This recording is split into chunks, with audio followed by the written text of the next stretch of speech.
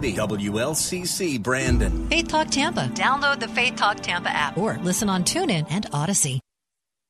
The following is sponsored by Verse Ministries and is pre-recorded.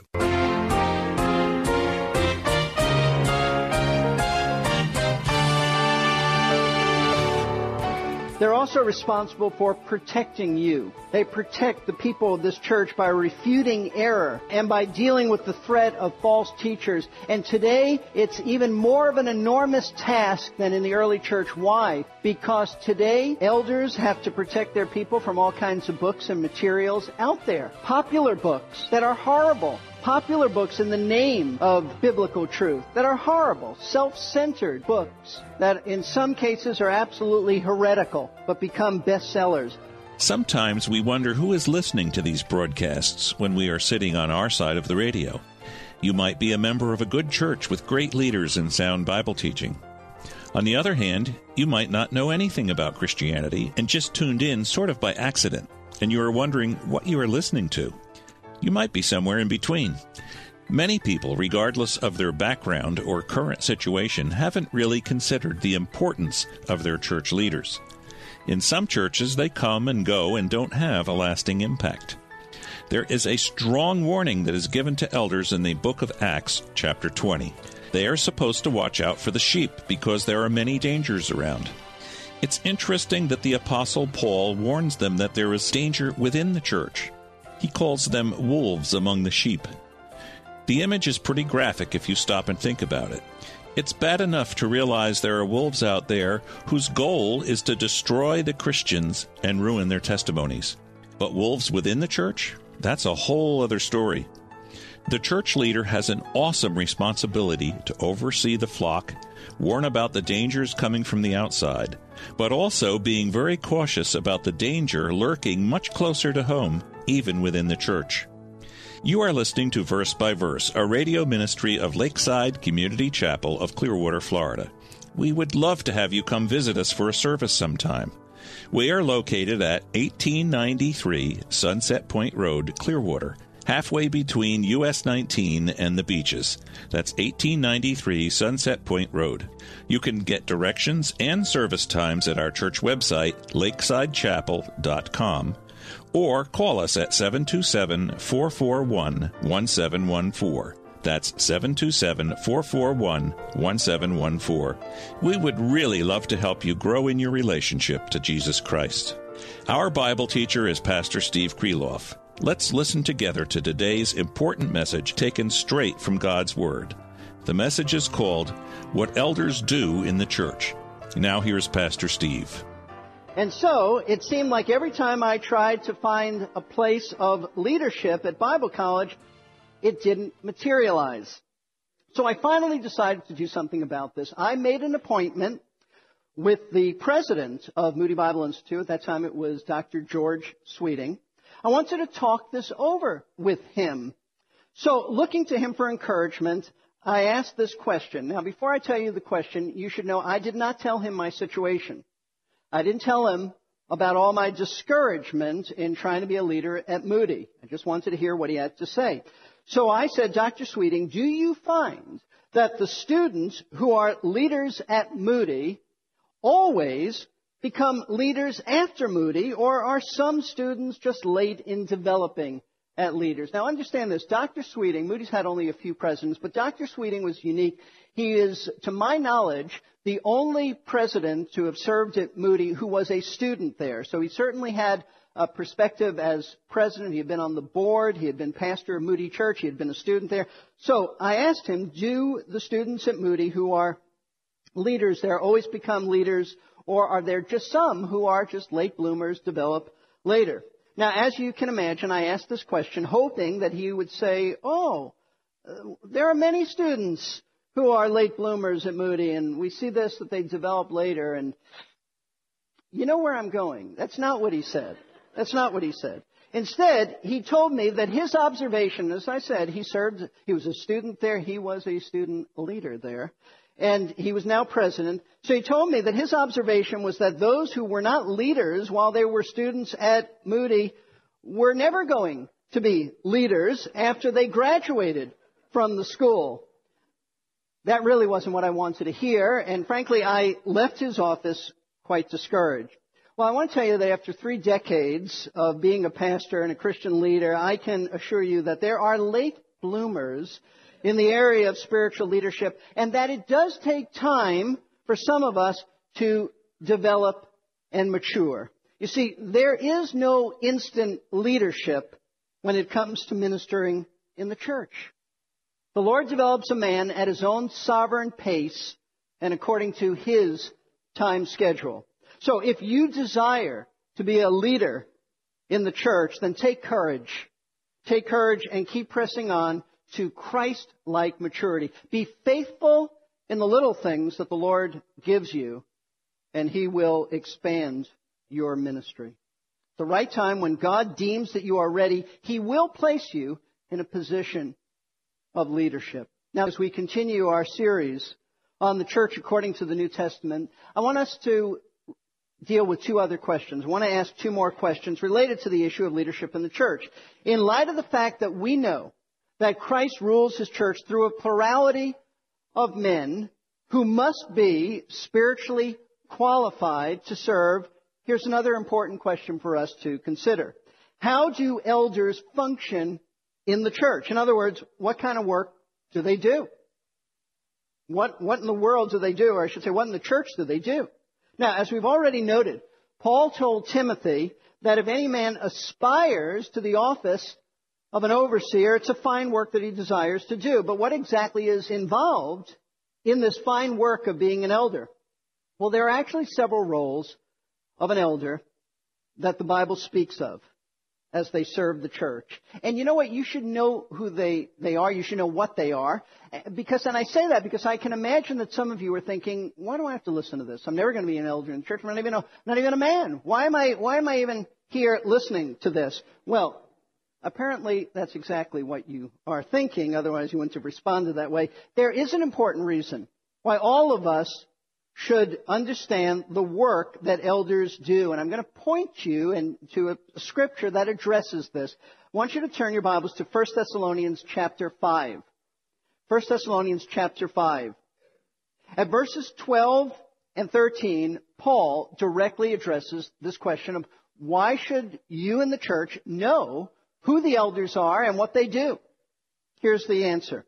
Paul said, "But we request of you, brethren, that you appreciate those who diligently labor among you and have charge over you in the Lord and give you instruction, and that you esteem them very highly in love because of their work."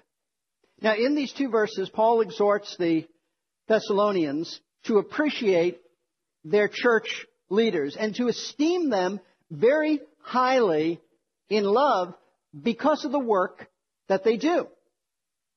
In other words, Paul is telling the people of this church that they should know and appreciate all of their leaders and not simply those with high-profile ministries, and that they should esteem all of their leaders and express love towards all of their leaders for the work that they all do in serving and caring for them. See, the reason that each of us should know who the elders of Lakeside are, and by the way, that's one reason why every few months we have a Q&A time on Sunday night with different elders, so you get to know them and be exposed to them and hear them. But the reason why you should know them and the kind of work that they do in serving you is because without this knowledge, you won't treat them with the kind of respect, love, and cooperation that God actually commands of you.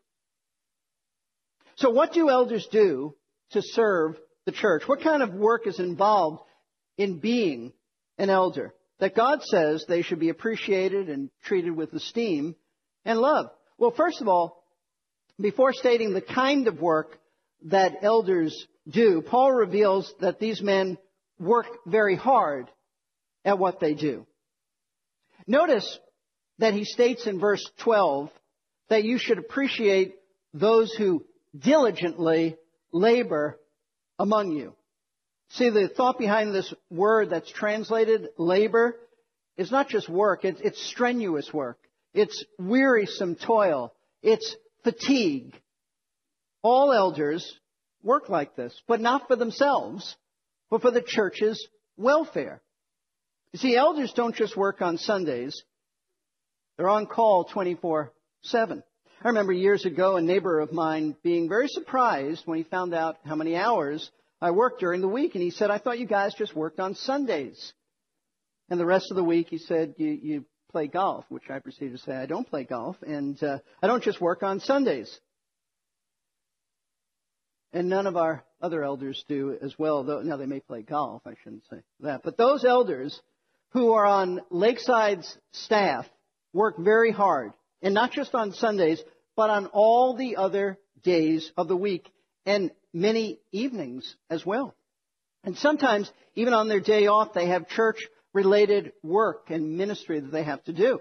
And many of our elders hold other jobs, employment outside of the church to financially support themselves and their families. And it's at the close of the day when they are already tired from putting in all the hours in their secular employment that they have to give their attention to church ministry. So, what do they do that is so exhausting? Well, Paul told the Thessalonians that they have charge over you, he said, charge over you in the Lord, and give you instruction.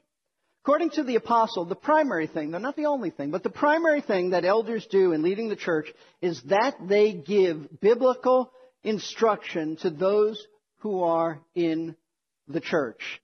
Now that means if they're going to do it right, then they have to spend time preparing Bible studies and Sunday school messages. And that is time consuming to make sure you are accurate in your interpretation and that you explain things with clarity and practical application. That takes time. Then they counsel troubled believers on the phone and oftentimes in person. They address and confront those in the church who are in sin. They encourage church members who are struggling with all kinds of issues by giving them biblical truth to direct their thinking. And folks, all of this is just time consuming. It's a laborious task, but they do it and they work hard at doing it. And for this, Paul said, they ought to be appreciated and highly esteemed and loved. But in addition to the task of teaching others, the New Testament also says that elders do the following. For one thing, they are responsible for overseeing all of the ministries of the church, and that includes church finances. They're to make sure that things get done properly. This is implied in the title overseer. They oversee it all. Secondly, they determine church policies and doctrinal issues. When the church at Jerusalem was faced with the question of what to do with all the Gentiles who were becoming Christians and not practicing traditional Jewish observances, in Acts chapter 15 we read that it was the apostles as well as the elders of the church. So eventually they had elders in that church who served along with the apostles, and these were the men who decided how to handle this matter. You see, elders today are also active in making decisions and policies concerning all kinds of issues and matters that come to their attention that affect the church. Elders also minister to the sick, phone calls, hospital visits, and when requested, they do exactly what James chapter 5 verse 14 tells us to do. Tells us to lay hands on the sick and to pray for them. They are also responsible for appointing other elders, which can be very time-consuming, but a critical task as they observe this man's life and question him. It affects the present health of the church and the future of the church, and no one is quick to lay hands on any man. They're also responsible for protecting you. They protect the people of this church by refuting error and by dealing with the threat of false teachers. And today, it's even more of an enormous task than in the early church. Why? Because today, elders have to protect their people from all kinds of books and materials out there. Popular books that are horrible. Popular books in the name of biblical truth that are horrible. Self-centered books that in some cases are absolutely heretical.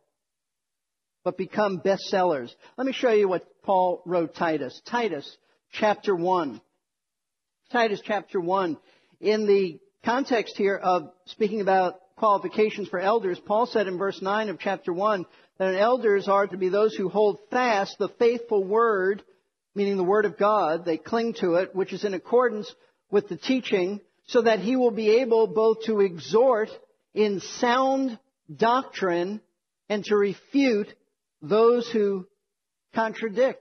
That is to say that elders teach sound doctrine, but they refute false teachers. They protect the flock from wolves who would come in and try to lure people away into error. And Paul goes on to explain, for there are many rebellious men, empty talkers and deceivers, especially those of the circumcision, who must be silenced because they are upsetting whole families, teaching things they should not teach for the sake of sordid gain. You had men, false teachers, who had come into the churches on the island of Crete, where Titus was, and they were teaching the believers false doctrine, and they were doing it for money. They're just doing it to make money. And Paul said elders have to be men of the word to stand up and teach sound doctrine and refute error. That's what elders do. And because all of these responsibilities, they have all these responsibilities in the church, elders must make sure that they don't get bogged down in all kinds of church-related administrative minutia that can rob them of the time that they need to spend in the Word and in prayer. You see, when the apostles in the early days of the church in Jerusalem faced the question of who was going to take care of feeding the widows of that church, they delegated this work to others. We read in Acts chapter 6, verses 2 and 4, we read this. Here's what the apostles said to the entire congregation. They said, it's not desirable for us, meaning we apostles, to neglect the Word of God in order to serve tables, meaning in order to take care of all the widows in our church who we have to distribute food to. Remember, they didn't have government help in those days at all. So they said it's not desirable for us to neglect the Word of God to do that. Now, it's a wonderful thing to wait on tables and serve widows, but not for the apostles. Not to neglect the Word of God. That wasn't their calling. They had to spend time in the Word. And that's why they said in verse 4, but we will devote ourselves to prayer and to the ministry of the Word. So they said, find some men that we can delegate this task to.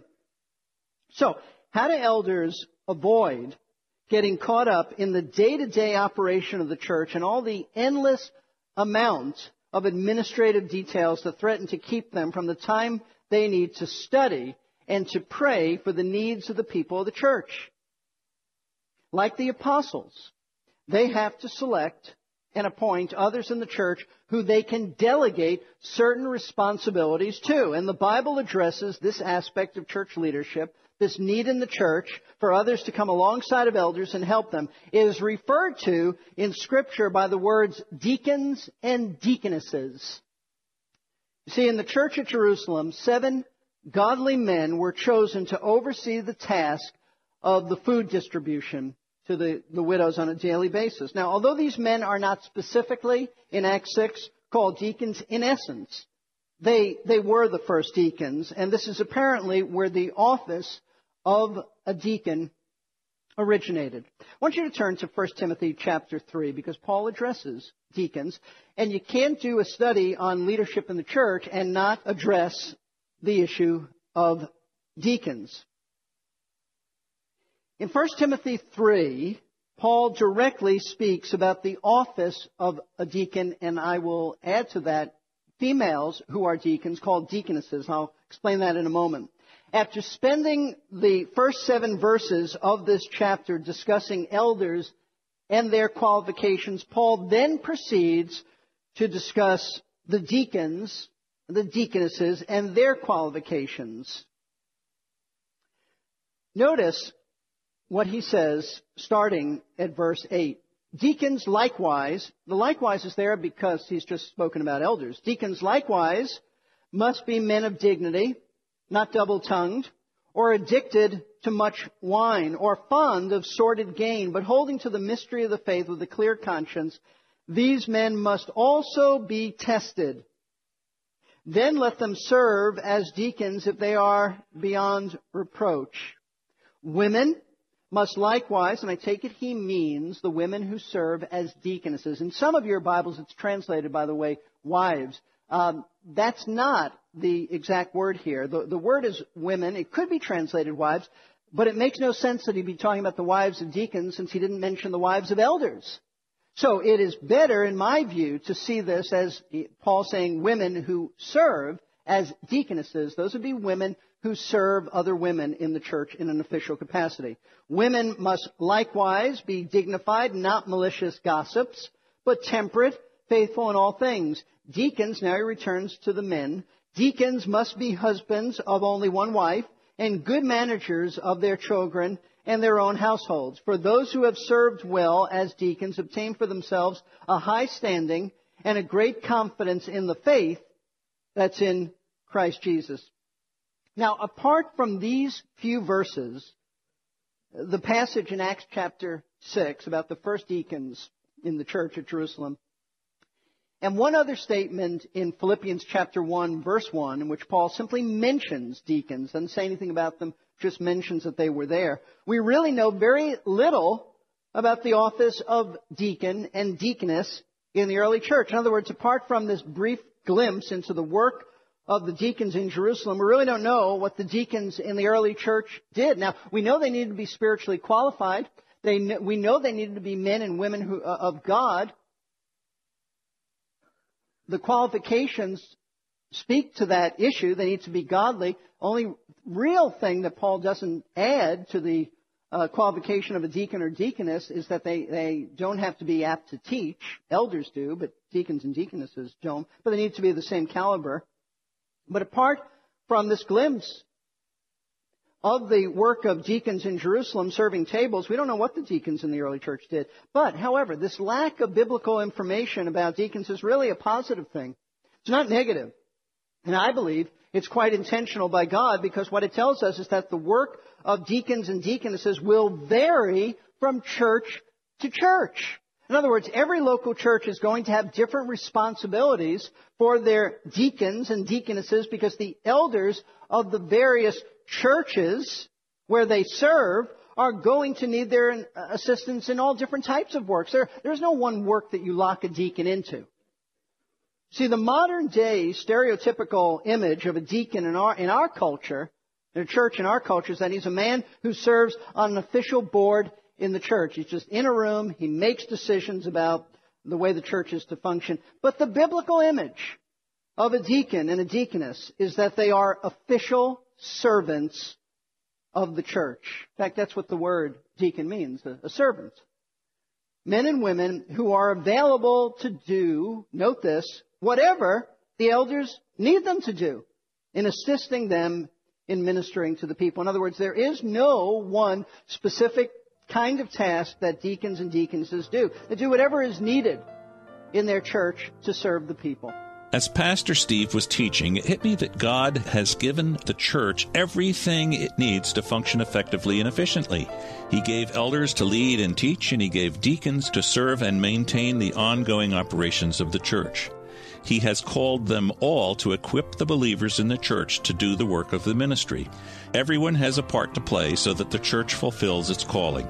Many church members want their pastor to do the work and are content to sit and watch. Some aspire to be a leader so they can make decisions. But God wants us to be servant leaders and not lords. We're really glad you've been part of our broadcast today. Verse by Verse exists to communicate the clear teaching of the Word of God without compromise. We want to help you connect with God in a very real and powerful way.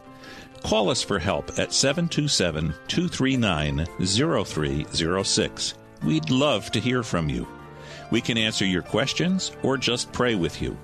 We've also made some very helpful resources available on our website, versebyverseradio.org. You can sign up for our quarterly newsletter and download messages for free. We don't want to put pressure on anybody about giving, but if God leads you, please consider sending a financial gift to our ministry so we can keep getting the message out. You can give over the phone, by mail, or through the website. We are so glad you joined us today. We'll be talking about the church leaders again on our next broadcast.